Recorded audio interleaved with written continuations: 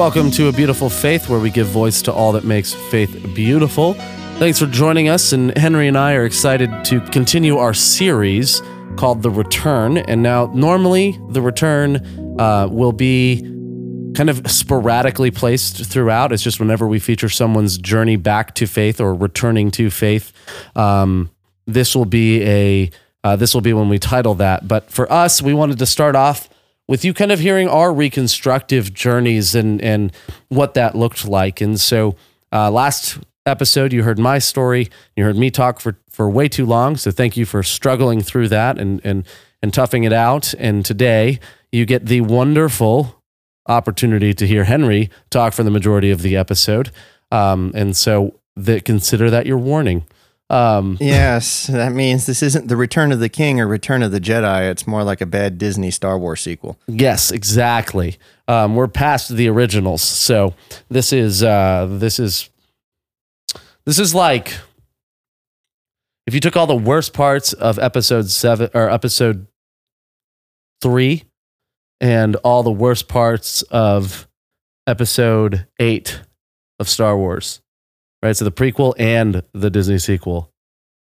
Oh, and I want to say all the worst parts of both those movies, but really what I mean is if you just watch those movies back to back, we're going to get what Henry's story is today. Oh, mercy. No, Misa, the Lord of the Sea. Well, that ruined my day.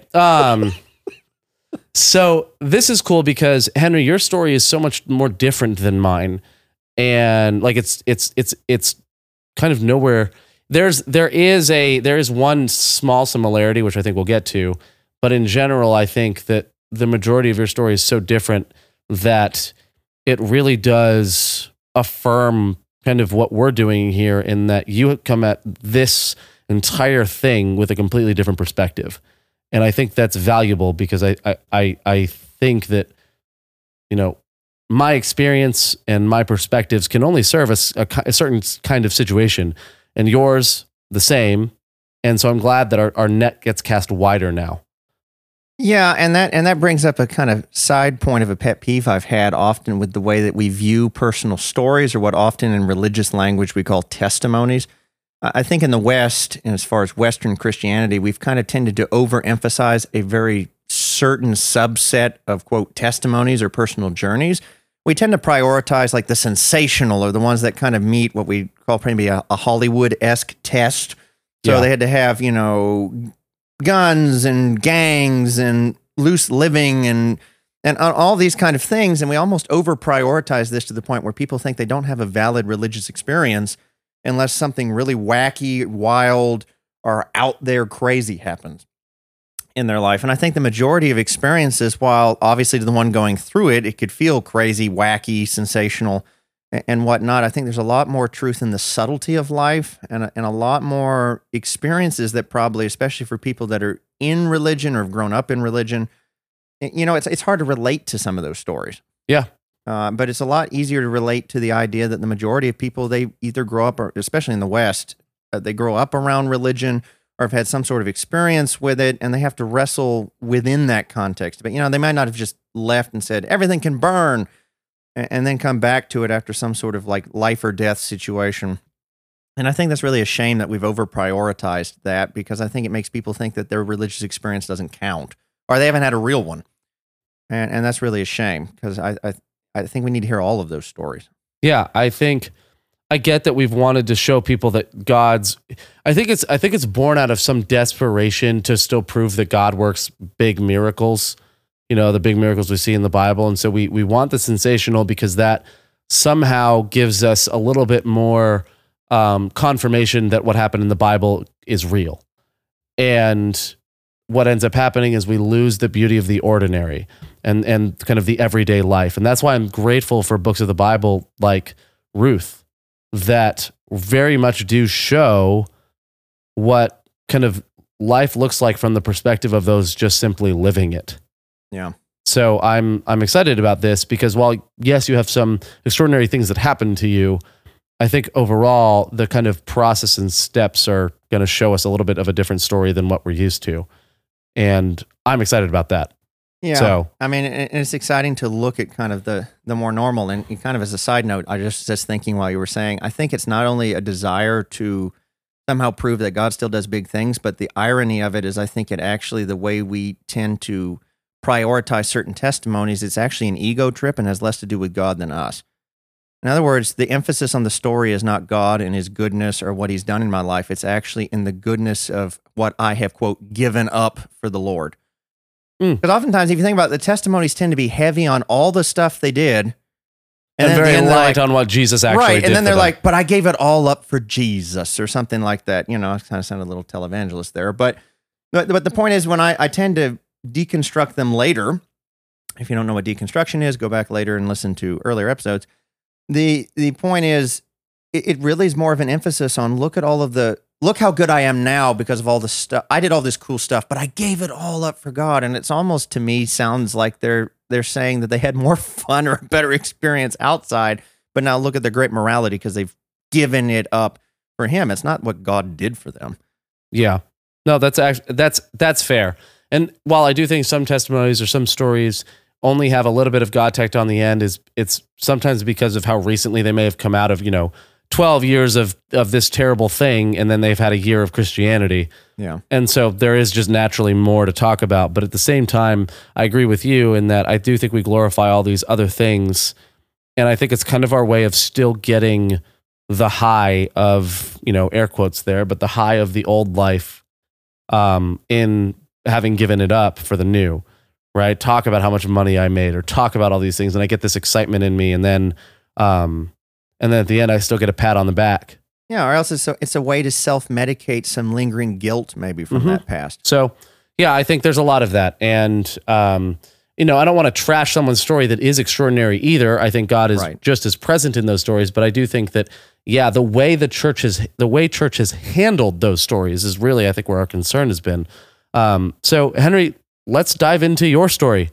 And I guess let's start with kind of your background and how you grew up and kind of what that looked like. Well, the easiest way to put this, kind of a phrase I've coined, is I grew up what I like to call Advabaptist. And if you try and Google that term, it doesn't exist. Not that I know of. Maybe someone has, and I subconsciously picked it up somewhere. But by that, I mean, my father was a Southern Baptist, and my mother was a Seventh-day Adventist. Which, the joke I like to say if I'm talking to either one of those particular faith communities is that by the time I was in high school, I was equally scared of hellfire and the judgment. I wasn't quite sure what to be terrified of.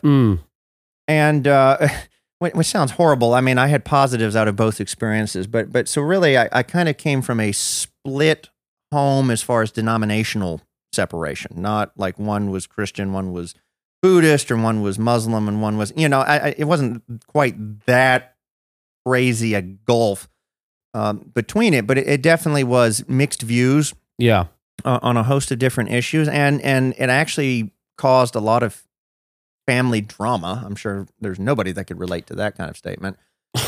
I mean, and family drama in as much as, I was born in the 80s, and that is that sounds really old, but it's not. To the point where my father and his side of the family, they lived in a very small town in the Deep South. And my mother already had something working against her in the sense that she was from the North. She was a Yankee, quote unquote, because my mother grew up in Maine, about as far north in Maine as you can go and beyond the Canadian border.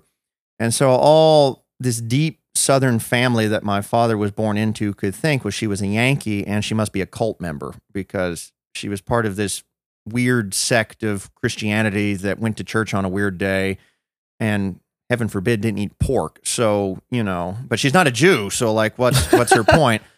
And so that just created a lot of family drama, obviously. And I love my grandparents to death. I get they were wrestling with that. So there's a mixed family background, a mixed theological background, and a background that in that mix created drama for a host of different things that, aren't necessarily relevant to the story per se. But I grew up there. And so a lot of times I went to church twice a weekend and twice during the week. So you could almost say I was really sick of church by the time I get closer to high school, which is the time that I have more memories of for sure. My father did convert to Seventh-day Adventism pretty early on in my life.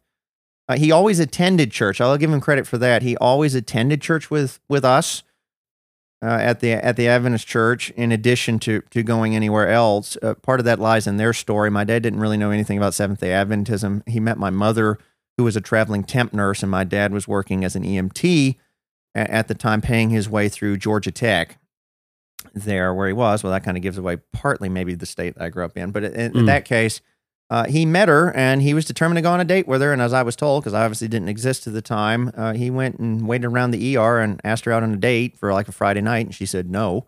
And he said, well, what about something on like a picnic on Saturday or whatever? And she went, no. And so he pretty much figured it was... Wait, a picnic on Saturday was a no? Well, okay, earlier time. Yeah, it's an earlier time. That's a little bit of some unique cultural stuff for denominational history. That doesn't really matter to the story. Correct. I was just like, wait a minute. But yes, you're right. But anyway, and so he just figured it was complete rejection. And, my mother, I don't know if she was that interested or not, but I guess like many people do, she felt sorry. She wanted to let him down easy. So she kind of excused it by going, well, no, it's not you. It's just that I go to church on Saturday. And my dad, knowing nothing at all about Adventism, just was so desperate to do something. I'll give him credit, props, Dad, if you're listening. He basically was just like, well, can I go to church with you? He was just desperate to do anything with her. And my mom kind of had the philosophy, well, you can't say no to someone wanting to come to church with you. Flirt to convert, baby. Flirt to convert, baby. To convert. And, which hashtag I don't recommend. So, as he then proceeds to endorse it via a story. Yeah, proceeds a story where it actually did work. That's a whole different topic for another time. But anyway, and he's just attended church ever since. That's what my mom said. He never missed a Saturday after that. And they got married, though, pretty quick. That's their story more so than mine. They were married 3 months to the day from when they met. I don't recommend that either. Fair. But in every case, that's where I come along 2 years later. And so that was kind of my upbringing, as I said, but he converted later. And as long as we still lived in that little town, I went to church pretty regularly, as I said, at least 4 times a week, 2 at one church, 2 at the other. And, a whole bunch of things around that, all until about time for high school, at which point, through a series of some of the family drama, we ended up moving from that town. And this really feeds into my story. I'd grown up in the same town, in basically the same house for the first 14 years of my life.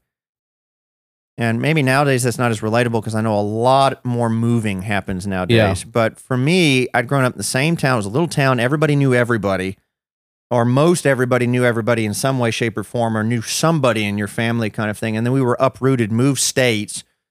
And right about the time of high school, when you're already trying as a young man to figure things out about your life and whatnot. And so I was uprooted and thrown into a new environment. And on top of that, since it was about time, we moved about the time I was in 8th grade. So it was just right before high school. And I remember we moved to this town, and the only thing that was there was a non-denominational Christian school, hashtag Southern Baptist, which was kind of the code they used. And I got enrolled there. And the only thing I really remember about that school was that shortly after I was there, my mother, I like to read, and my mother had sent me a book, I guess her subtle way of trying to make sure which faith I would choose. When I grew up, she sent me this book about the book was something about why Saturday is really, more biblical than Sunday worship or something like that. And I pulled it out of my backpack during a lunch hour to read. And one of the students saw me reading and asked what I was reading. And when I handed the book to them for them to see, the school had like a non-proselytizing rule or whatever, which is a fancy word for saying you don't try and convert other people or share your particular beliefs on the other one, because it's all supposed to be everybody's welcome kind of thing. And a teacher saw that, and I don't know if she had a particular agenda against me or was just upset that day or whatever, but she immediately went and reported to the principal that I was trying to convert people in the lunchroom to a particular faith. Oh, no. And I got drugged to the principal's office, and they were going to suspend me, and literally, so they called my mother to come get me. And the only memory I have of this is that my mom showed up at the school, and all I remember is I was sitting there waiting to feel like I'm in trouble. My mom's going to turn me over to my dad and I'm going to get a whooping or something like that. And instead, when my mom barged, I really feel that's the appropriate word, barged through the door in there, she ignored me, went right past me, right past the secretary, straight into the principal's office, slammed the door, and I could hear her yelling at him through the door, and I don't know what was said, but I was not suspended. So, Jeez. Mama Bears unite. Yikes. Anyway, so that was just another moment where I remember feeling isolated and kind of alienated because I wasn't sure where I fit or what I particularly believed personally. And I didn't really have to make that choice until high school. And so by the time we got to high school, my mom, probably judging off of events like this that happened at the non-denominational school, was determined I would go to an Adventist boarding school. Yeah. An academy is what they called it in North Carolina, interestingly enough, Mount Pisgah Academy. What it was in the Asheville area. And so next thing I know, I'm carted off to go live with a whole bunch of other people in a dorm. Shortly after I've moved away from everything and I'm nobody, and I got dropped there. And as I said, in light of all of these things I was wrestling with, high school is really the moment where I think a lot of things set in motion a path I would have to struggle with. And that was a fear of not only not fitting in, which I think a lot of people struggle with, but I had a fear for some reason of failing to meet people's expectations of what I should or should not be. I'm not. There's probably a million different reasons why that developed. Some of that gets a little psychological. Things. Whereas my parents were both busy, and I know they loved me, and they spent a lot of time and effort working themselves to death to be able to afford things for us, or to send us to good schools. Yeah. Or to do things like that. I was far from, the old joke they say in the South is there's poor and there's po'. And we were definitely not po', and we definitely weren't poor, but I wouldn't say we were upper middle class. I never went without food though. And I usually had, a Lego set or something that I didn't need. So I was by far from poor off, so to speak, not well off. But I think because they worked so hard, it was kind of that tendency that if things were going great, they just kind of kept doing their thing. It was only when you did something wrong that effort would be expended to sit you down and talk to you about it or whatever not. And so for some reason, I guess in my young mind, and I'm sure this was not my parents' intention, I started prioritizing the feeling that whenever I was talked to by these people, I was doing something wrong. I was failing an expectation. I was not living up to something. And for whatever reason, that just developed to the point where by the time I got to high school and so much was different and so much was going on that I got plopped into the already crazy environment that a high school can be, where you're just dropped in with a whole bunch of your peers that are trying to figure out their own lives anyway. And I really got caught up with a group of people that kind of very quickly took a look at me and decided I was not up to snuff. So to speak, because I still remember the first day of school because I showed up. This is going to be embarrassing to talk about. I still remember what I was wearing only because about 5 different kids made fun of it. I was in a pair of white Nike tennis shoes. And the reason why I was in Nike tennis shoes, that sounds cool, but you have to understand at that point, my mom, I had size 12 feet already at 14. And for whatever reason, my mom had come to the conclusion that Nike was the only company that made size 12 shoes at that point, or had been at whatever point she started buying Nikes for me. So I had these jumbo Nike shoes. I had a really kind of tight pair of those, and not like form fitting like the style nowadays. I'm just talking about tight, those bleached, almost light blue jeans. Oh, yes. You know what I'm talking about? Yep. Yeah. I had that. I had a Riverbanks Zoo t-shirt with a red panda on it. You're doing well so far for yourself. I am really setting you're blending right into high school. I'm blending right into high school, and I had the Coke bottle glasses. And I had a number 4 buzz cut all the way over. It looked like I was a kid that wanted to be in the military but wasn't.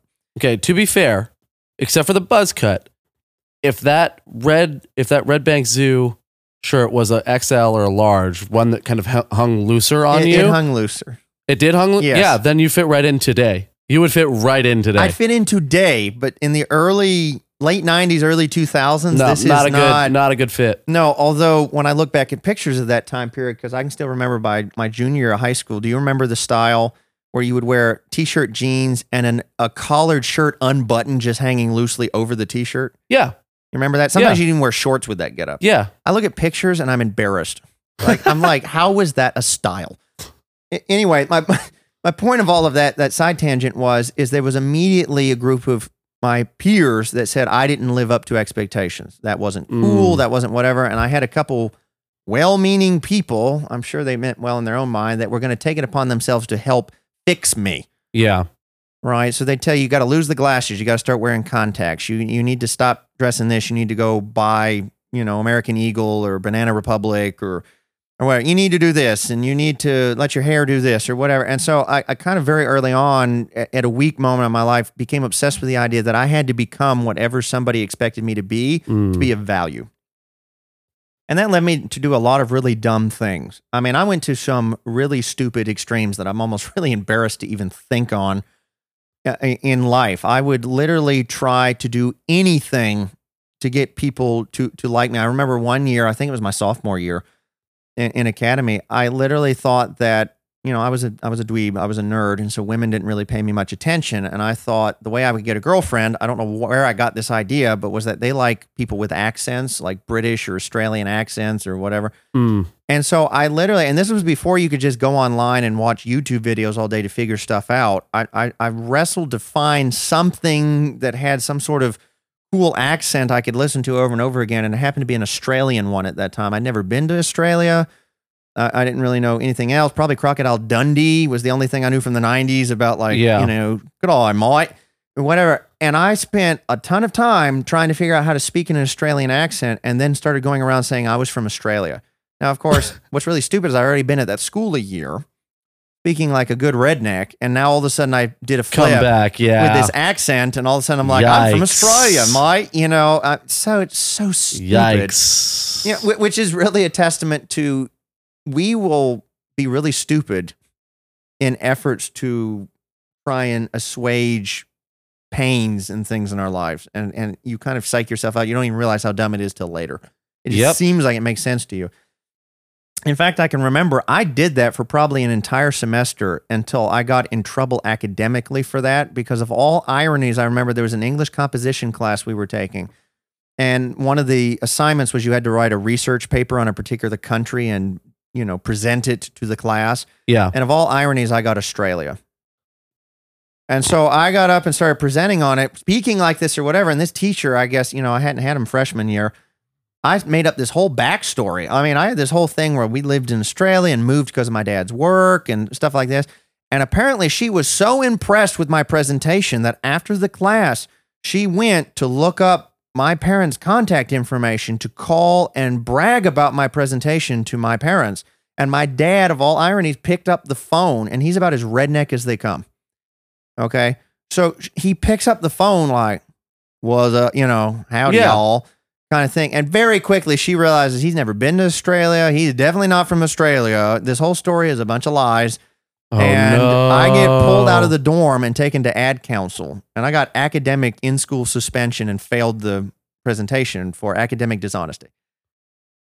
Okay. Anyway, it's which probably I feel like that's slight overkill, but I feel like that's both slight overkill and a failure to understand any of what's going on there. Well, but okay, well, I definitely didn't understand what was going on yet either. But so the whole point of that is I was getting stuck in a cycle where I was willing to do anything and everything to try and be of value, to fit in, or to have people like me, either be the center of attention. That you start using humor kind of as a coping mechanism. As a coping mechanism, because if people are going to laugh at me, at least maybe I can laugh with them. I can control what the joke is.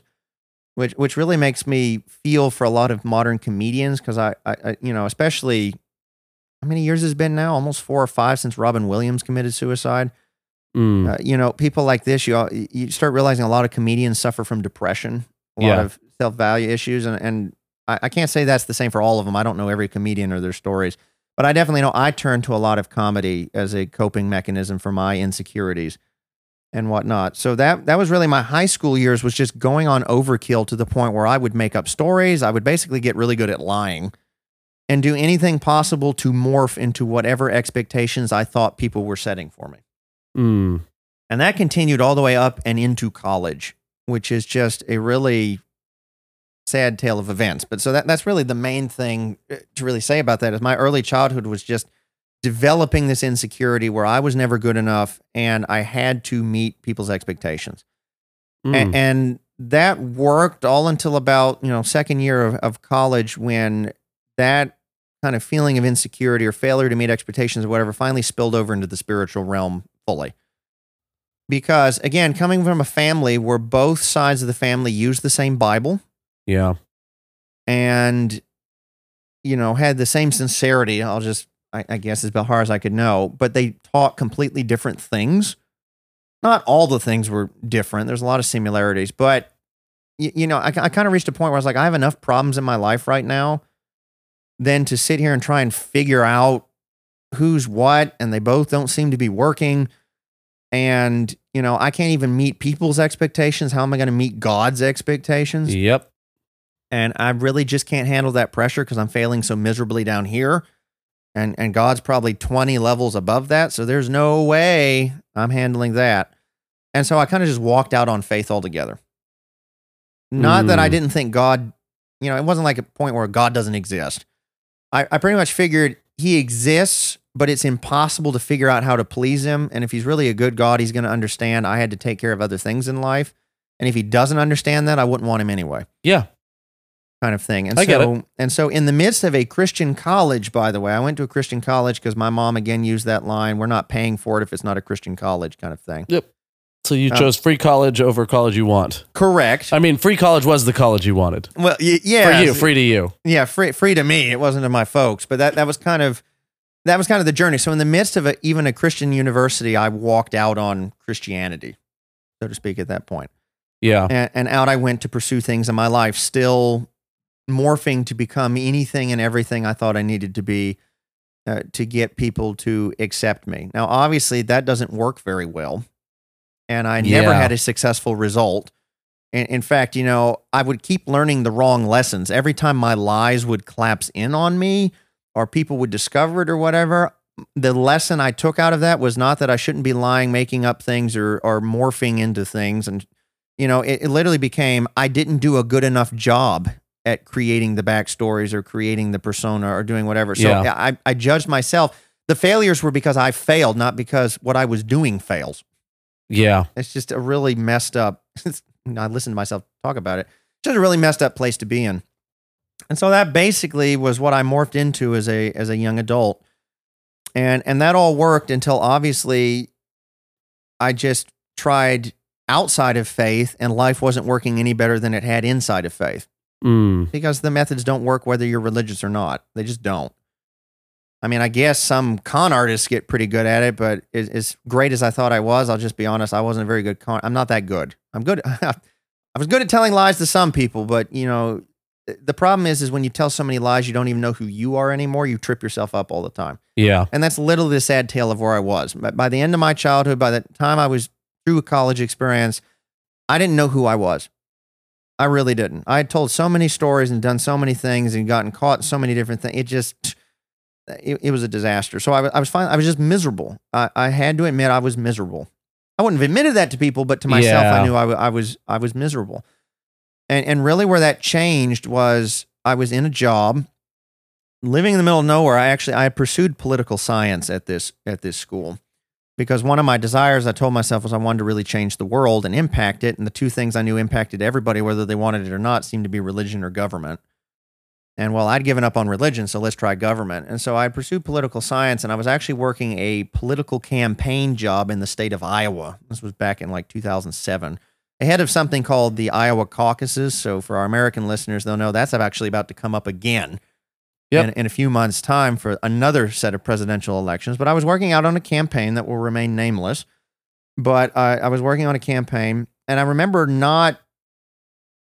two things really changed me being out on this job. One, I was isolated from anything and everything that was familiar because I left the South or New England area where I'd gone to school, and I'm in the middle of Iowa, which no offense to anybody that's from Iowa, but where I was a place called Sioux City. And if you're from Iowa, you're automatically going to know where this is going. The only thing that was really there was a Tyson chicken plant, a processing plant, and when the wind blew the wrong direction... You smelled all of it. Oh, I smelled all of it. The locals had a joke for what they called Sioux City, but I'm not going to repeat it on this podcast. Was it Pooh City? Basically using the Sioux. Anyway. Yeah, and now that we've inferenced it, I might as well. Anyway, yes. Now I know exactly what you're saying. Yeah, I got it. Exactly. I'm from Florida. I get it now. Yes, PG-13 now on this podcast. But anyway, so I was completely isolated, and I didn't fit in anywhere because campaign culture, at least at that time, I haven't been in it for some time. Campaign culture was you worked 80, 90-hour weeks, and then the weekend hit, which you still usually had to work, but your off time was you would go get wasted or sleep around with every other campaign staffer that you could find because you all had shared experiences or whatever, and that's how you just wasted away your free time. Well, the problem was I had just enough religious upbringing that I didn't feel comfortable engaging in that kind of behavior because I still had enough kind of paranoia about God, like, well, the moment you go sleep around or drink or do whatever, God's going to smite you or something horrible is going to happen that's going to ruin your life. So I didn't feel comfortable going all out and enjoying that kind of lifestyle, but I didn't feel like I fit in religious circles either. Like I wasn't going to go to church or go start being really religious or whatever. So it's just like I felt like I didn't fit in anywhere. Yeah. And that's just a really sad point to be in. And it was in the midst of this, it was winter of 2007, that I had a friend that I had roomed with at college, MySpace me. Now, if you don't know what MySpace is, that's because you're too young to remember the age where that was cool. MySpace predated is still Facebook. Cool, okay? Really? No. No, it's not. No, it's not. Tom is cool. MySpace Tom is doing well for himself. Oh, okay. He sold it for a bunch of money and now just lives as a travel photographer doing whatever the heck he wants. He's doing fine. Well, good for him. I'm glad something good. The only thing I remember about MySpace was that, remember, you could put a music track on your page. Yeah, and you subject all of your friends listen to whatever it was, you like over and over and over again. But if you found a page you really liked, you just keep hitting refresh to keep hearing the song. Yes. Anyway, he sent me this MySpace message and was basically asking what I was doing in life and whatnot. And of course, you're miserable, but you don't want to tell people that. So you build it all up. I'm doing this job and this thing, and it's awesome, and my life's great, and we have a chance at going to the White House, and it's going to be great, and I'm going to make a difference in the world, and yeah. All right, and you send that back off. And I'm like, what are you doing? And he sent back that he was working for a church organization that had sent him to one of the most atheistic countries in Europe. That's how he referred to it. So basically a more non-religious society, a post-communist country. And he was like, hey, I'm doing like this mission work over here, doing something that they called colportering, which is basically you go and try and sell health or religious literature door to door into people's home to kind of make a living, but also sow seeds of truth, or however you want to refer to that. And he was talking in this message about all the stuff he was doing. And have you ever read one of those messages where what the person is saying, or if you're in a conversation where they're saying this in person, what they're saying doesn't sound like they should be happy. In fact, it sounds like the complete opposite, but you can tell they're happy and you're not, and that makes you angry? Yes. Well, that was I read that message, and that's exactly what it was. I was angry because, my idea of mission service was being eaten by a cannibal in Africa somewhere or living in a monastery. That was my view of mission service. That would be a horrible life. And he was out here doing this, and he seemed happy, and I was doing all this stuff that was making money and and I hated my life, and it just really ticked me off. I didn't think it was fair. And at the end of his message, of all things, he goes, hey, you should come join me. Which I thought, I think probably laughed out loud. Like, that is the dumbest suggestion ever. Like, I really will not do that. And all I can say is from that moment forward, it wasn't a literal voice, but it was almost like something in my head kept repeating itself over and over again. You should go to this country. And for the next 2 months, I couldn't get rid of it. I don't know why. I tried everything to get rid of it. I tried to drink it away. I tried to work it away. I tried to rock out music and headphones to get it rid of it. I mean, I tried anything, and I thought I was literally going crazy because I wasn't sleeping enough or whatever. And it got to the point where I could not get rid of this idea, and I just assumed it must be God tormenting me. And so then I came up with the brilliant idea, brilliant in air quotes here. I was going to outsmart God to get him to shut up. So I basically went on one of the earliest versions of online buy plane tickets. Again, this is stuff that's normal for everybody, but back then this was, still early 2000s. This is 2007. You could go on a website now to look for plane tickets and buy them, but they still had to mail you paper tickets in the mail once you bought them. It was kind of that transition period. I feel like a caveman talking about this stuff now. But anyway, and so I was like, for those who don't know, Henry is 74 years old. Thank you. You're welcome. Feel really young and spry. Young and spry. Yes, I'm not 74. He's been doing nothing but back handsprings the entire time he's been talking. He's wearing a lav mic. Exactly. Thank you. Thank you very much. Anyway, thank you very much. I used to listen to that guy in the 60s and said, he'll never catch on, him and his hip swinging. Anyway, so Anyway, I went on and tried to find the cheapest one-way ticket I could find to this country, thinking that if I bought it, then God would shut up. So I didn't even look what the date was on this thing. I just found the cheapest thing possible and bought it. And when it arrived in the mail like 4 days later, I shoved it in a desk drawer and totally forgot about it. And about a month after that, the Iowa caucuses happened.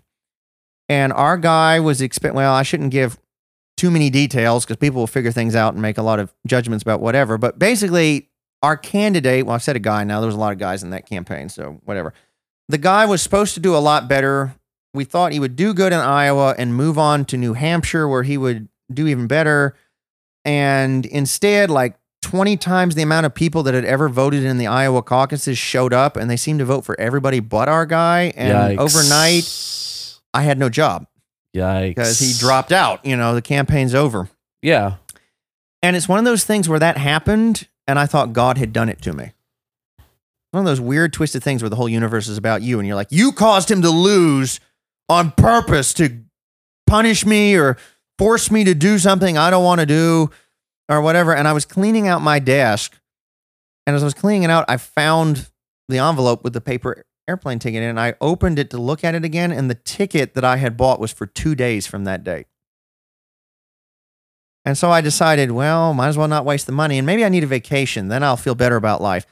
And so I literally remember I packed up everything overnight from the apartment I'd been renting with this other campaign worker, shoved it all into my L200 Saturn that I owned at the time, and drove straight back to the South Carolina where my folks were at the time, and moved back into the guest room that had been my room. I'm not bitter at all.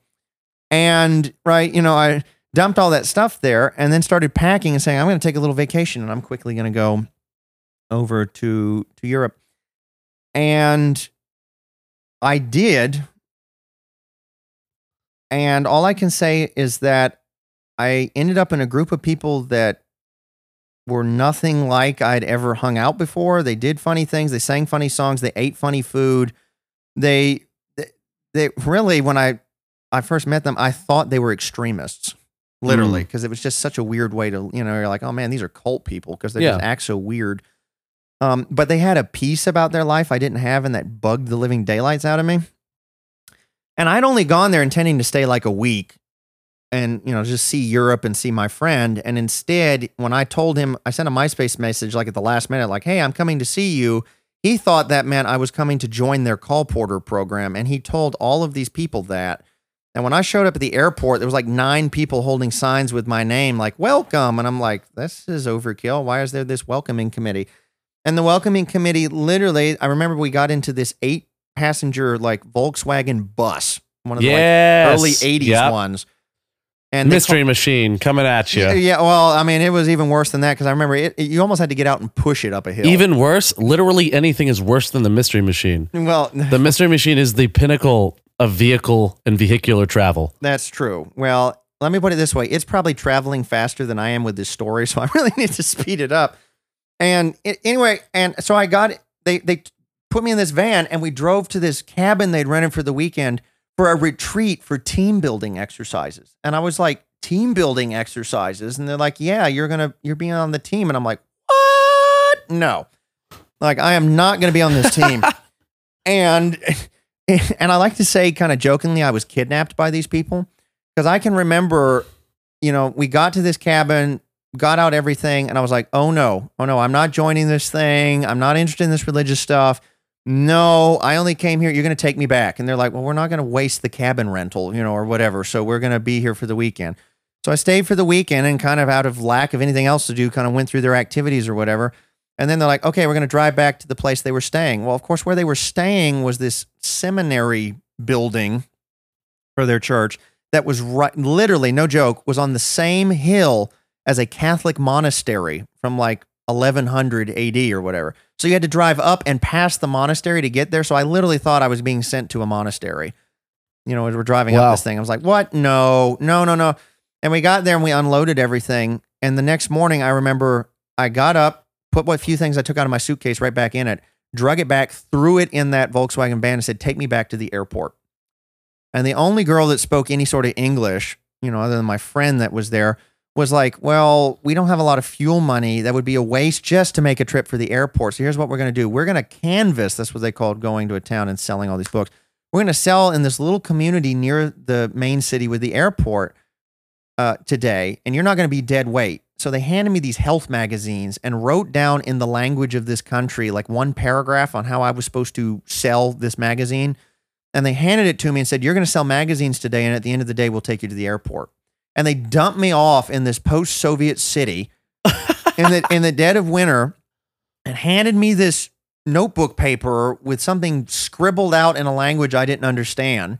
And like in the vehicle, they tried to go over it to see if I could pronounce it well enough that someone might understand what I was saying. And they dropped me off with like a sandwich for lunch and like, we'll be back in 6 hours. All right. And dropped me off. And I remember feeling like such an idiot because I had come from a job where I was paid to talk to the press and do things and whatever, was very self-confident, could handle my life. And I was terrified of even a kid speaking to me because I didn't know what they were saying. I didn't know this language. It's in the winter. It's in a place I don't understand. And I remember literally sitting in a stairwell of one of these former Soviet apartment complexes, because it was like you'd get in the bottom and there was a central stairway and all the little doors were on the inside. And I remember standing there crying for like 4 or 5 hours. Like I hated my life and didn't want to be there. And I was good. So you had 1 to 2 hours left to sell a bunch of books. Yeah, exactly. And I don't remember. I think I sold maybe one magazine only because they felt sorry for me. Probably that doesn't matter. They just had you to did laugh. And I was so emotionally exhausted that when it was time for pickup and they came back, I remember getting back in the vehicle, getting in the back seat, and passing out from exhaustion. And when the leader saw I was passed out, they drove right back to their seminary building. Of course they did. Exactly. And I had to get out and take all my stuff, and then the next day literally repack it, throw it back in and say, take me to the airport. And they'd say the same thing. Well, we don't have the money for that. We're going to canvas this thing. And they did that for like a week before I figured, okay, they're not going to take me to the airport. Now that sounds really bad. I think they would have if I'd really pushed it. But I finally was like, well, there's no escaping this. I might as well try and figure out why they have such peace. And the short of it is for the next 6 months, I ended up reading some religious literature. I ended up hanging around them. And though I can't say that I ever want to really colporter again in my life, I will say that it was really a time where I decided maybe my life was miserable because I didn't have God in it and I needed to get back to God. And that sounds really great, but I think what it was is I thought maybe I should just spend all my time trying to meet God's expectations. Yeah. And that will make me happy. So I literally, quote unquote, converted at that point. I remember going to the dean of the seminary they had there and asking that I get baptized and like join the church. Now they were there. And he didn't ask a lot of questions. And all I can remember is they baptized me in the river that ran right near the seminary building. Of course, this is winter. That was a mistake. And went down into this river, and all I remember wondering was it the Holy Spirit coming over me or shock when I went under the water? Because I stopped feeling anything but like little tingles. And it was probably literally my body temperature dropping at extreme speed. That's exactly what it was. Yeah, but I was like, is this the religious experience? I'm feeling the warmth of the Spirit, kind of thing or whatever. And that's how little I really understood of anything. And I joined the church and told myself that I was going to spend the rest of my life doing big things for God, and that would make me happy. Well, you can probably guess that didn't make me happy. And this continued for some time in Europe until I ran into a ministry leader that was quite big within the Seventh-day Adventist communion at that time. He was a media ministry guy that will remain nameless for the sake of the story, but he came overseas to Europe to speak at some sort of convention. And by that point, I'd been in this country a while. I could speak a little bit more of the language, and they needed someone to kind of help him around when he was not speaking, like a translator, someone that knew enough about this language that could go ask for a sandwich or water or something for him if he needed it. And the translator that was translating when he preached sermons or whatever had to translate other people when he wasn't. So they were like, well, you're an American, you can speak for this guy. So they kind of tagged me with him. And he got talking to me while I was there. And long story, even longer, he basically was like, hey, I run this evangelism school back in the United States, and you should really come study, like to be like in ministry full time, like, because I guess what I was doing was not ministry full time. And he was like, yeah, you should really like learn all this theology and go kind of like into pastoral ministry and stuff. And well, I was not interested in doing that, but through a series of events, I ended up back in the United States for a short period of time. And I ended up there at the same time that this school was about to run. And I ended up going to this school. If I give it away, everyone's going to know what it is, Yep. but I'll just say it was in Northern California, Sacramento area. And if you can't figure it out by then, fine, whatever. I'll just say that I went there to learn a whole bunch of amazing facts about life and all sorts of other things. I quit. Yeah. And I went there and I went to this school and I just knew now I can conquer the world for Jesus, you know. And now I know all this stuff. I know more than the average church member. I'm going to be able to do big things. I'm going to like turn the world upside down like a second Reformation, and God's going to approve of me. He's going to love me. I'm going to do great things. And then I especially knew that God had great plans for me because when I graduated from this school, I got kind of backdoored into doing like a youth pastor role at an area church. That was kind of a big deal. And I was like, look, I'm even getting backdoored into pastoral ministry for this big ministry that happens out here. And God's doing this because I'm going to do great and powerful things or whatever. And I went on a big ego trip, literally. I thought I was the best thing since sliced bread. But I still had the same insecurities, and I still was reverting to a lot of the same tactics to deal with those, such as either exaggerating things or making stuff up or doing whatever I thought to be now, in this case, the biggest, baddest, awesomest youth pastor in the world, you know, kind of thing. And Yeah. the more my success, the more God will be pleased with me. Mm. And that worked for a little while. I thought it worked. Everything was going well in life. I had the job. I had all these friends. I was involved in all these extracurricular church things, and I was going to youth conferences and trying to do more speaking engagements. And the more I got invited to stuff, the more successful I was. And then I got this girlfriend, and we got quite serious, and I thought everything was going well until it wasn't. And so basically, we got to the point where I literally went and asked this girl's parents to marry her. We got engaged. We were like, okay, this is going to be great. And we're going to do ministry together. I'm going to have the perfect Christian family, and I'm going to do all of these things. And then on a trip that we were coming back from seeing my sister and some family that had come out to California to visit, and I wanted her to meet my family before we got married and all Yeah, this. of course. We were on the way back from this trip, and she had been acting weird the whole weekend. And I made the mistake of trying to confront her over why while I'm driving on this long car trip back. And long story short, I kind of got the Dear John conversation where she's like, well, I don't know if I actually love you. And I feel like you kind of forced me to do all of this. No.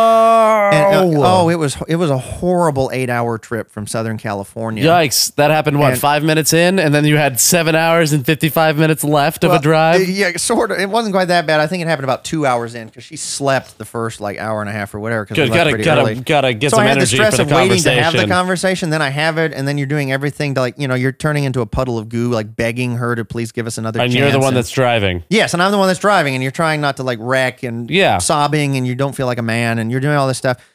So basically, we broke up. Like, she left me. Now, whether that was probably a smart decision on her half or not, that's neither here nor there. I probably was not. Well, not probably. I definitely was not marriage material at that point, looking back. But anyway, it devastated my world. And it devastated it even further because within like 3 weeks of that happening, or at least maybe not even 3 weeks, maybe a little longer than that, but a very, you know, I sank into such depression. I had this fight or flight mode, and I decided I just had to get out of there. I was so embarrassed because this would ruin my ministry, and it was an expectations game, and the church is going to be like, why is she leaving you? And all of these other things. That's not very holy and whatever. And so I turned in a notice to leave my job. I was like, I quit. Here's my 2 weeks notice. And instead of that church fighting to keep me, and that's not really their fault because I'm sure they were dealing with a lot of other things, the head pastor was kind of like, okay, goodbye. And I took that as, okay, because when a woman who says she wants to marry you, now all of a sudden's like, I don't, and she ends it, you start wondering what's intrinsically wrong with me. Yeah. Right? And then on top of that, now I go to the church and say, I'm going to quit. And the church is kind of like, okay, see ya. Don't let the door hit you on the way out. And I took that as, okay, the church doesn't even think I'm very valuable. You know, I've been working here for almost 2 years, and they're just like, okay, bye.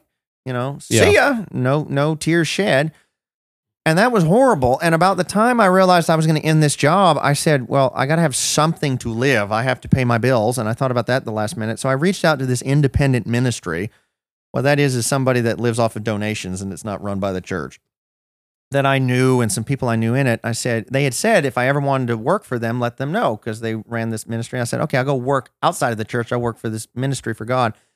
And I told them, they're like, yeah, you should come work for us. And so I packed up everything. My 2 weeks was done, left the church, and I was depressed. I said, but I'm going to go move to this other church. And literally the day before I was supposed to pack everything in the car and go to this place, they give me a phone call and they're like, Henry, we need to talk.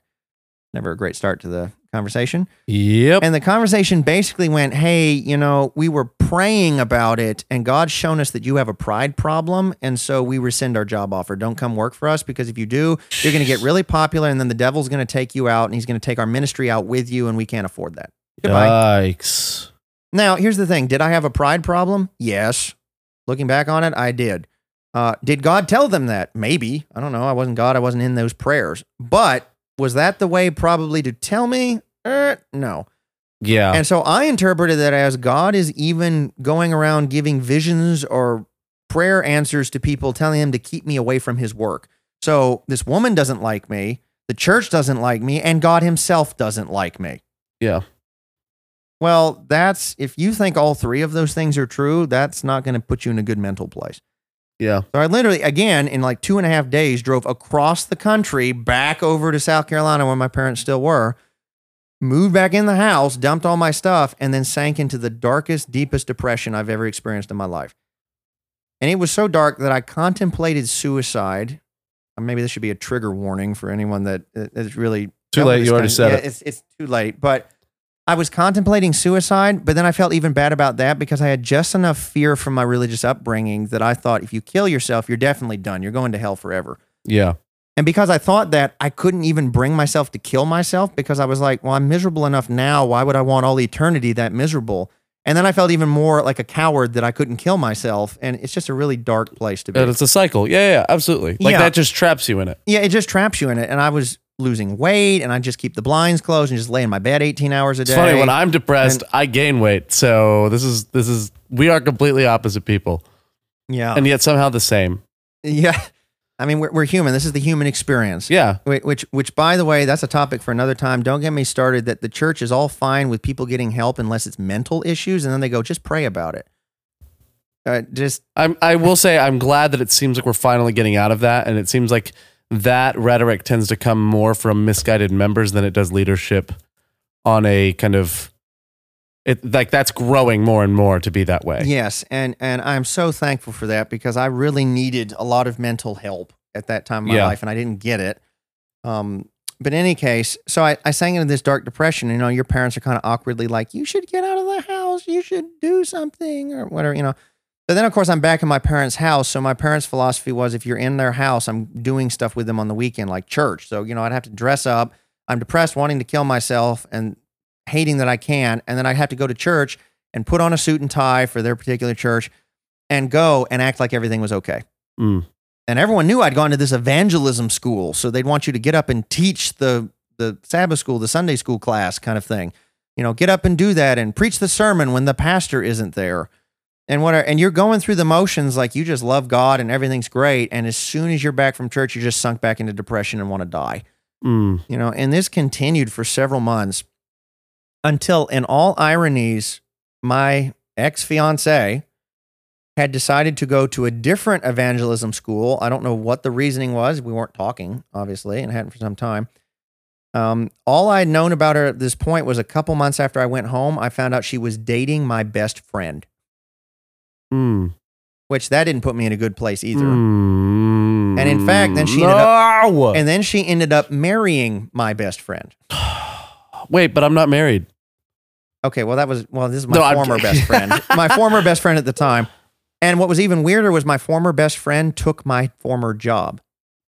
Are you the one that you got called? One that I quit.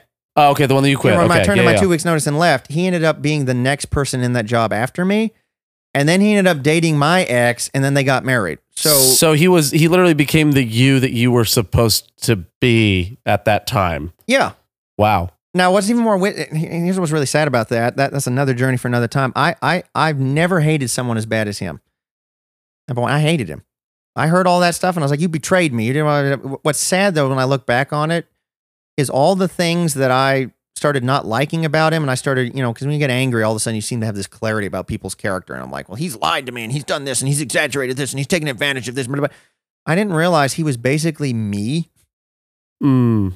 And so in a really twisted sense, I wish I had time to unpack, but the way I'm going so slow in the story, he basically, I got burned by myself.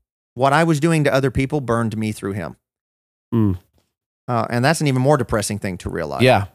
And so I went through all of this, so I hit the mic stand. I went through all of that. I mean, in the midst of this deep, dark depression, and I hadn't heard from her. Everything was just horrible. I was like, I hate life. Everything's gone wrong. And in that moment, I get an email from my ex-fiance. Hadn't heard from her since we broke up. Hadn't done anything. I get this email, and it wasn't one of those emails like to me. It was one of those things she mass sent to everybody in her email list, but I happened to still be in it. So all I knew is I got an email from her. I opened it up quickly, like, this will be my salvation. I'm going to find out something or whatever, And what it was she had sent an audio file from a class she was taking at an evangelism school that she was attending at that point that had meant a lot to her by this teacher she had. She's like, I just wanted to share this with people. And I don't know why, but I was like, I'm just going to listen to it. What else do I have to do? I'm just laying in this bed 18 hours a day. And I listened to it. And it was by a guy named Ty Gibson, who I'd never heard of before at this point. And I don't even remember the gist of the great details of this audio recording class. All it was he was basically talking about how if you were the only person in the world, God would love you, and he would do something kind of along those lines, which may not sound very unique, but all I remember is listening to it at that moment in my life. All I remember was getting angry again because I didn't understand how this guy could be, he was saying all these rosy, flowery, beautiful sounding things about God and seemingly doing it from the Bible. And I was like, that's not the God I know, and I've grown up around that book, and I've had 2 different churches talk to me from that book, and that's not the picture of God I have. And I said, this guy's got to be lying. There's no way this is true because that's not my experience. And I was kind of angry that somebody would have the nerve to tell people that God was this awesome. And it was in that moment I realized something. In all my years of growing up in church, even after going to an evangelism school run by an entity associated with a church, even after serving as a youth pastor, I mean, in title, I wasn't employed by, the church, like a denomination, but playing a pastor, I had never actually read the Bible cover to cover for myself. I had always regurgitated what somebody else told me the Bible said. You took it there, you opened it when a preacher told you to go to something. And you listen to what they said. You listen to what they said and you regurgitate it. Well, that must be true because the pastor said it. Yeah. It's like the old joke. You ask somebody, what do you believe? What the pastor preaches. Well, what does the pastor preach? What the Bible teaches. And what does the Bible teach? What the pastor preaches. You just kind of this circular reasoning and all of a sudden I realized, actually, you know what? I don't actually know what the book says. I can give you Bible, quote unquote, Bible studies on tons of different topics, supposedly I was helping to try and convert people to the faith. Yeah. Telling them what the Bible said. And then I reached this point, I don't know why, in the midst of this darkness where I realized I don't actually know what it says. Maybe it says what I've been taught, or maybe it doesn't. I don't know. And what do I have to lose? I'm so miserable at this point by finding out. Yeah. But I didn't want to prejudice myself. And I was one of those personalities that I liked to read anyway. And I had a lot of time on my hands. And philosophy was one of my favorite courses in college and in life. And the only thing I could remember from college in Philosophy 101 was the 3 Greek tests of any truth claim. And it was that truth must be based on empirical evidence. It must have a logical consistency among its teachings, so one teaching doesn't contradict the other.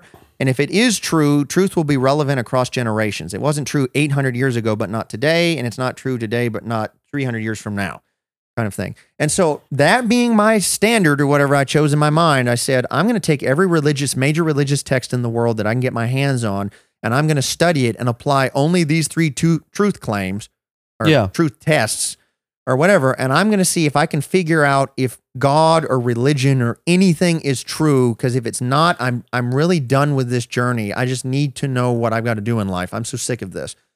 And so I went out and bought a Quran. I went out and got the writings of Buddha.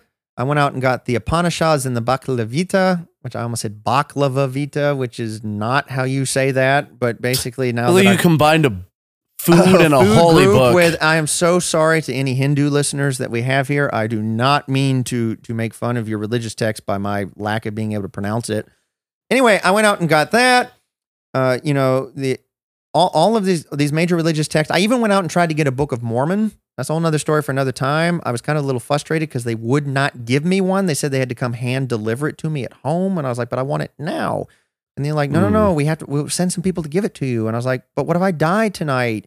And they were like, you won't. And I was like, how do you know I'm not going to die? Well, anyway. And now we'll never know if Mormonism was the way you should have gone this entire time. Well, I actually managed to get one. I stole it from a hotel in Utah, but that's a different story. Yikes. Yeah, well, I mean, they had it like in there, like the Gideon Bibles, you know? They had it in the little drawer, so I took it. So I mean, they were going to replace it. Sure. Okay, I just admitted to thievery here, so I guess I can never be in Ramada Inn or whatever I stayed at there in Utah, but...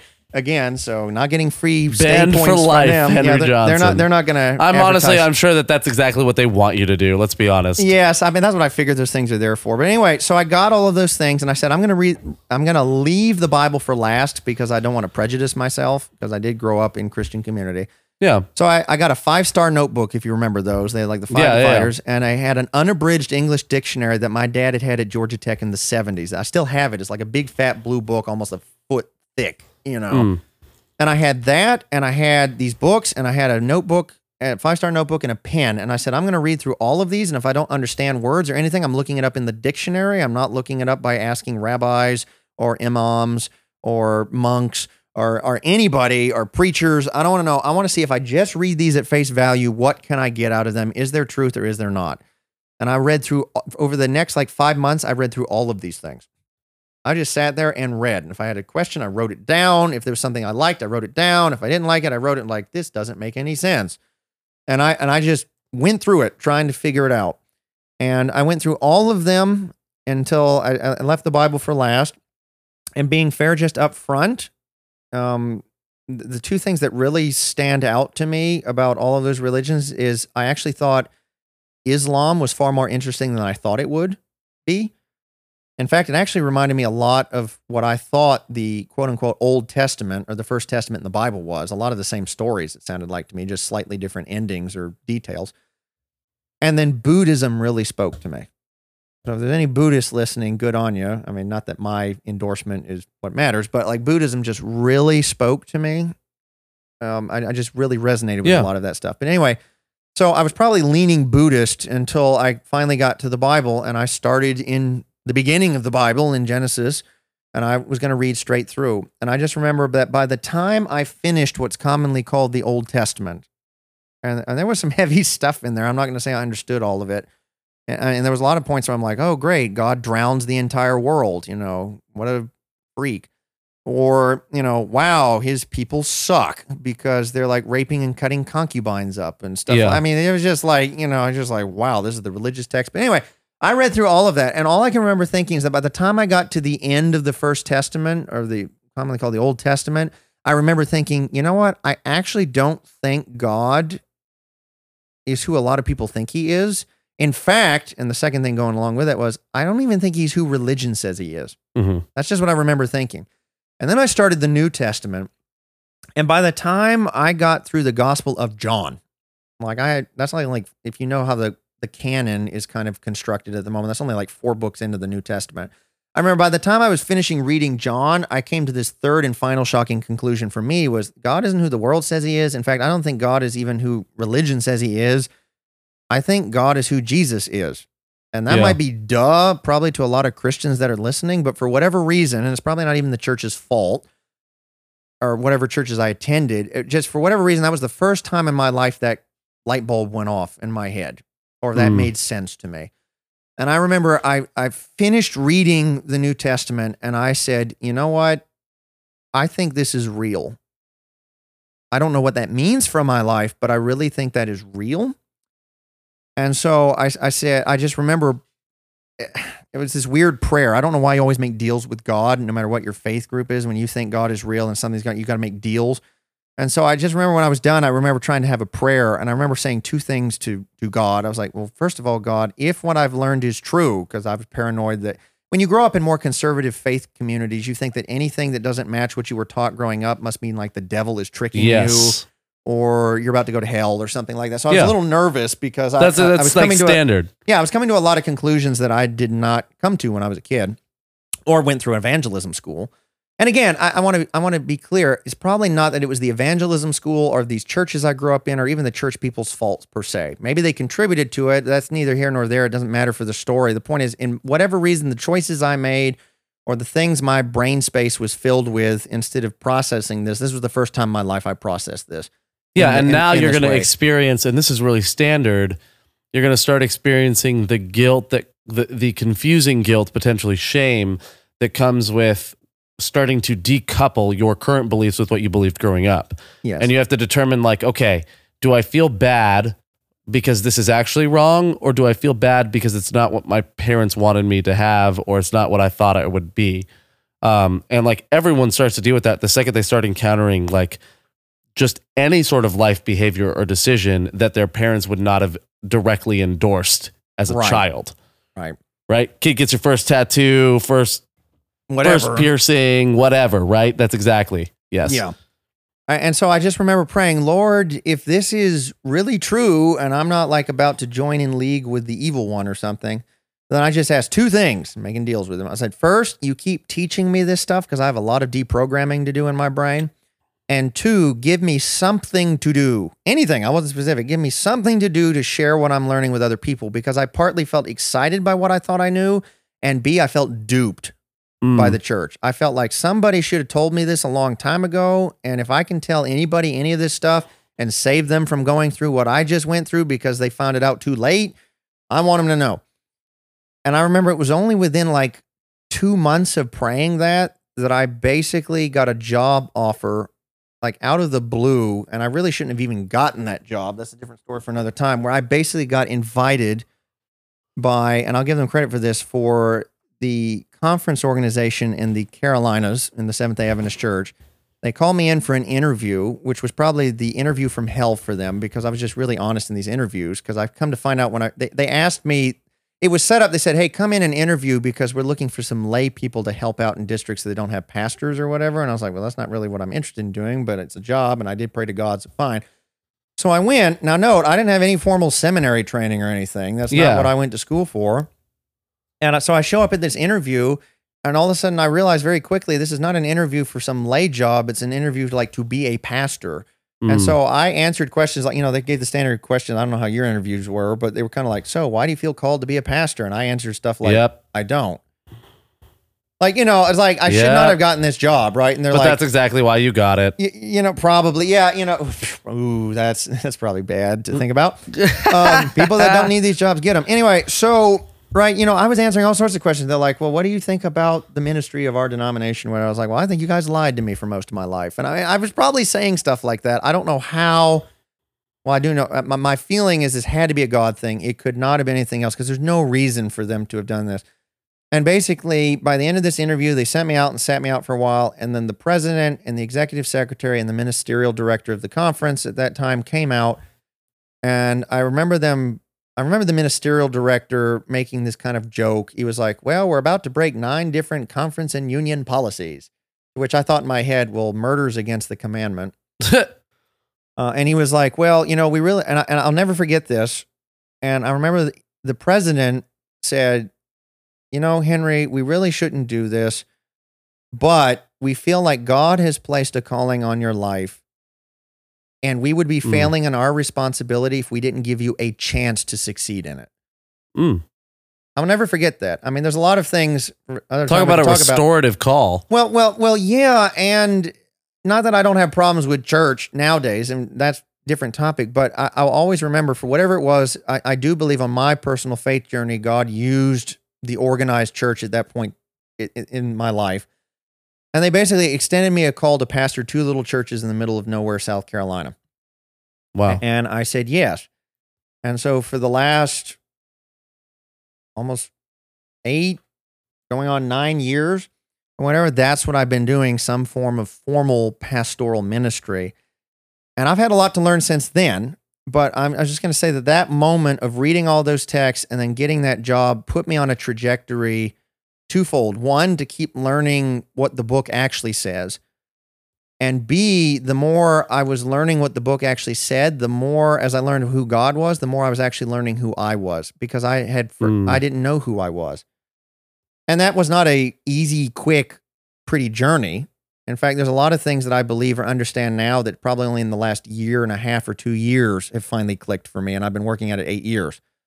It's taken a lot of experiences. It's taken a lot of continual rereadings of Scripture. It's taken interaction with other people in faith communities, both inside the denominational structure I'm in and outside of it. Yeah. So people that aren't even in my same faith community, and it's also taken some bad relationships and just being really upfront. It's taking a year and a half of actual therapy from a licensed clinical therapist to really dig down deep and understand what my insecurities are, why I have those insecurities, or how I have not coped with them well. And has led me to do a lot of the crazy things that we talked about even in the beginning of this story or since. Yeah. Because when you spend, a good 10 or 15 years exaggerating or lying or making stuff up or morphing your life to fit people's expectations, that doesn't disappear overnight. Yeah. You can't undo 20 years of living a certain way in 20 minutes. Something I wish people would. Yeah, that's something I wish people would understand about faith journeys. You can, it's not healthy. Well, yeah. That's like getting baptized with liquid bleach and wondering why all their skin falls off and you die of an infection. But you change the way they live in 20 minutes. Yeah, and then they die of some infection. Why am I so morbid? Someone send help. Yeah. send help.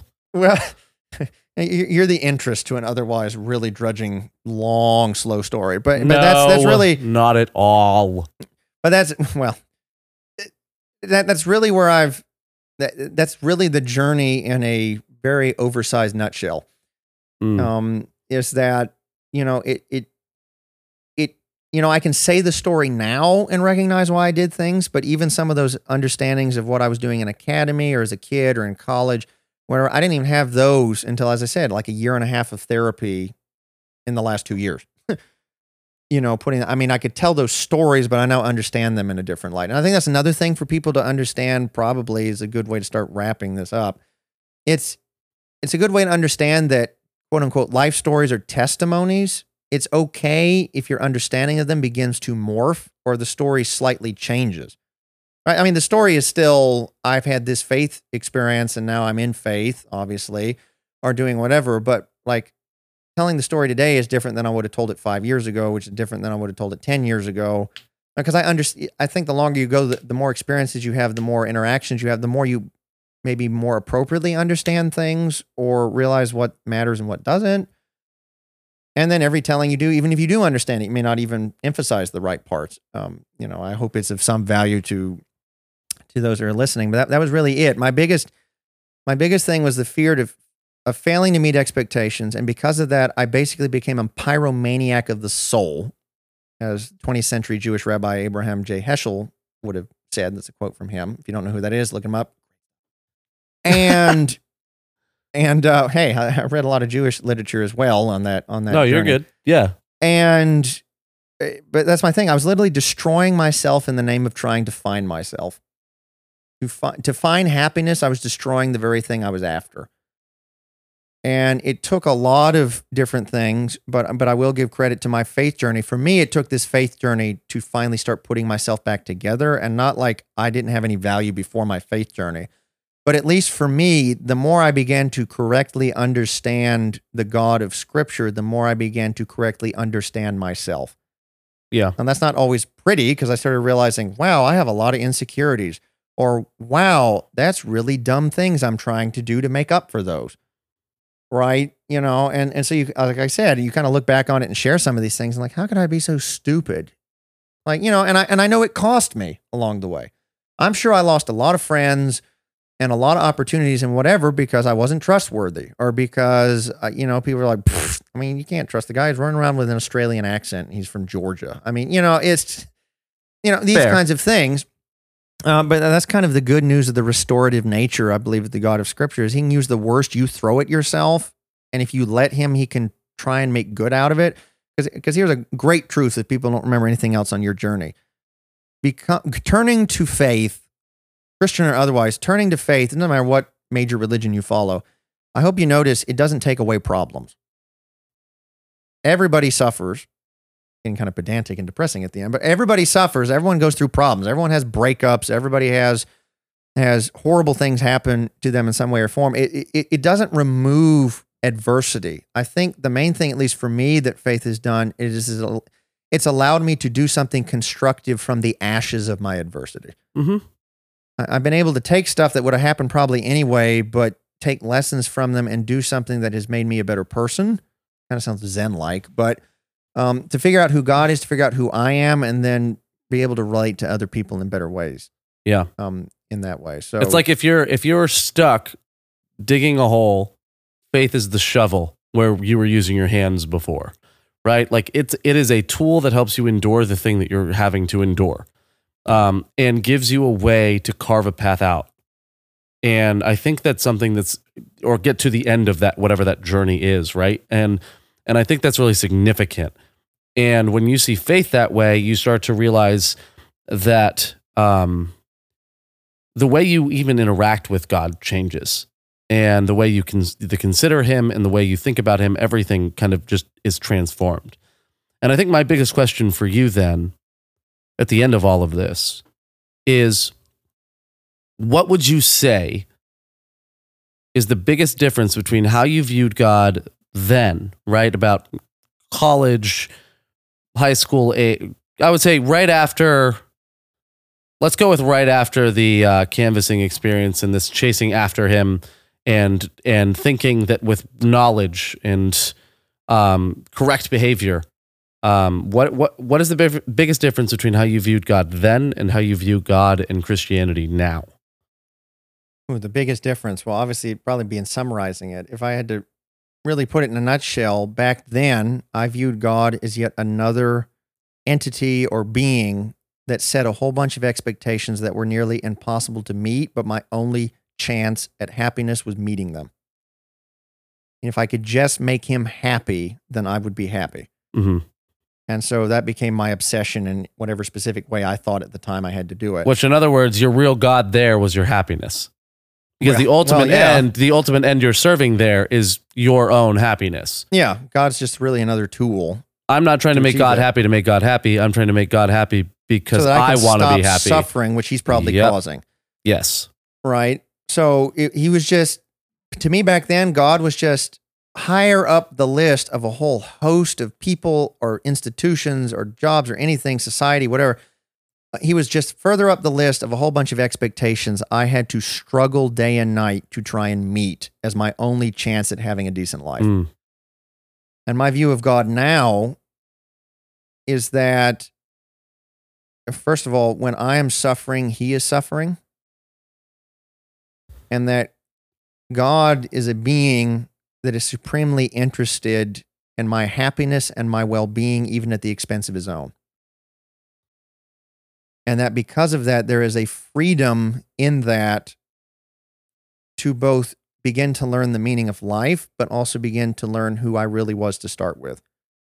To kind of, in a sense, rehabilitate me, not into some absolutely, like the typical wording, not rehabilitate me into some totally new creature, but more like strip off all the junk I hung on myself trying to go through life to get back to the bottom, the base of you're casting off the dead weight. Yeah, I'm throwing. It's kind of like to protect yourself in life. You throw on a whole bunch of armor and all this other stuff, and it becomes so heavy and so cumbersome you can't move. And all it is it's not when the armor's gone, you're a new person. It's just there was the you that was under all this armor, and I'm just taking all this stuff off, and now having the freedom to be like, oh wow, that's what I like. That's what I don't like. That's what brings me joy. That's what doesn't. And here's my unique contribution to humanity and to the earth, kind of thing. And finding that it's okay to be all of that. Yeah. Basically, it's a God that has given me a voice again. I had a voice, but I was shouting into muffled whatever I was putting over myself. Yeah. And now I'm being able to learn how to speak as Henry again, instead of 2 billion versions of Henry that changed every moment of every day. Or at least speak as who Henry was supposed to be. Yeah. The whole time. Yeah. Sort of deal. And not necessarily the whole time. I think you're who you're supposed to be now. Yes. And I think all of those experiences kind of add together. And while I think there was probably a time in your life where you kind of had to go through a bit of a grieving process and a little bit of anger at yourself and at your past self for any sort of sabotage and any sort of misconceptions you had. And I think you hinted at it when you told me how could I be so stupid looking Yes. back at yourself? And that's exactly it. I have felt that way so many times of why was I so stupid? Why didn't I just do this instead? And it is an entire process that ends up with you where you are. And because of your journey, you are now able to, I think you're able to minister now to people who are very much in that questioning phase and who also are trying to be something they're not. Yeah. For me, my story was one very much of responding to trauma and tragedy. And I think yours is responding to the ways we sabotage ourselves and responding to the kind of, how do I want to say this? If mine is responding to tragedy, yours is responding to, nope. Oh, got it. I think I know where you're going. If my story of reacting to my dad's death, my mom's cancer, friends dying, right, all of this things, it's my story is reacting to external, and yours is reacting to internal. Yes, you were reacting to trauma that was forced upon you, and I'm reacting to self-inflicted trauma. Yep. Yeah. So I think that's powerful, and I think that those two perspectives will color a lot of our conversations moving forward. And I'm really excited to see how it does. I'm excited to see how that that hints all the way through. And I think it's going to be really, I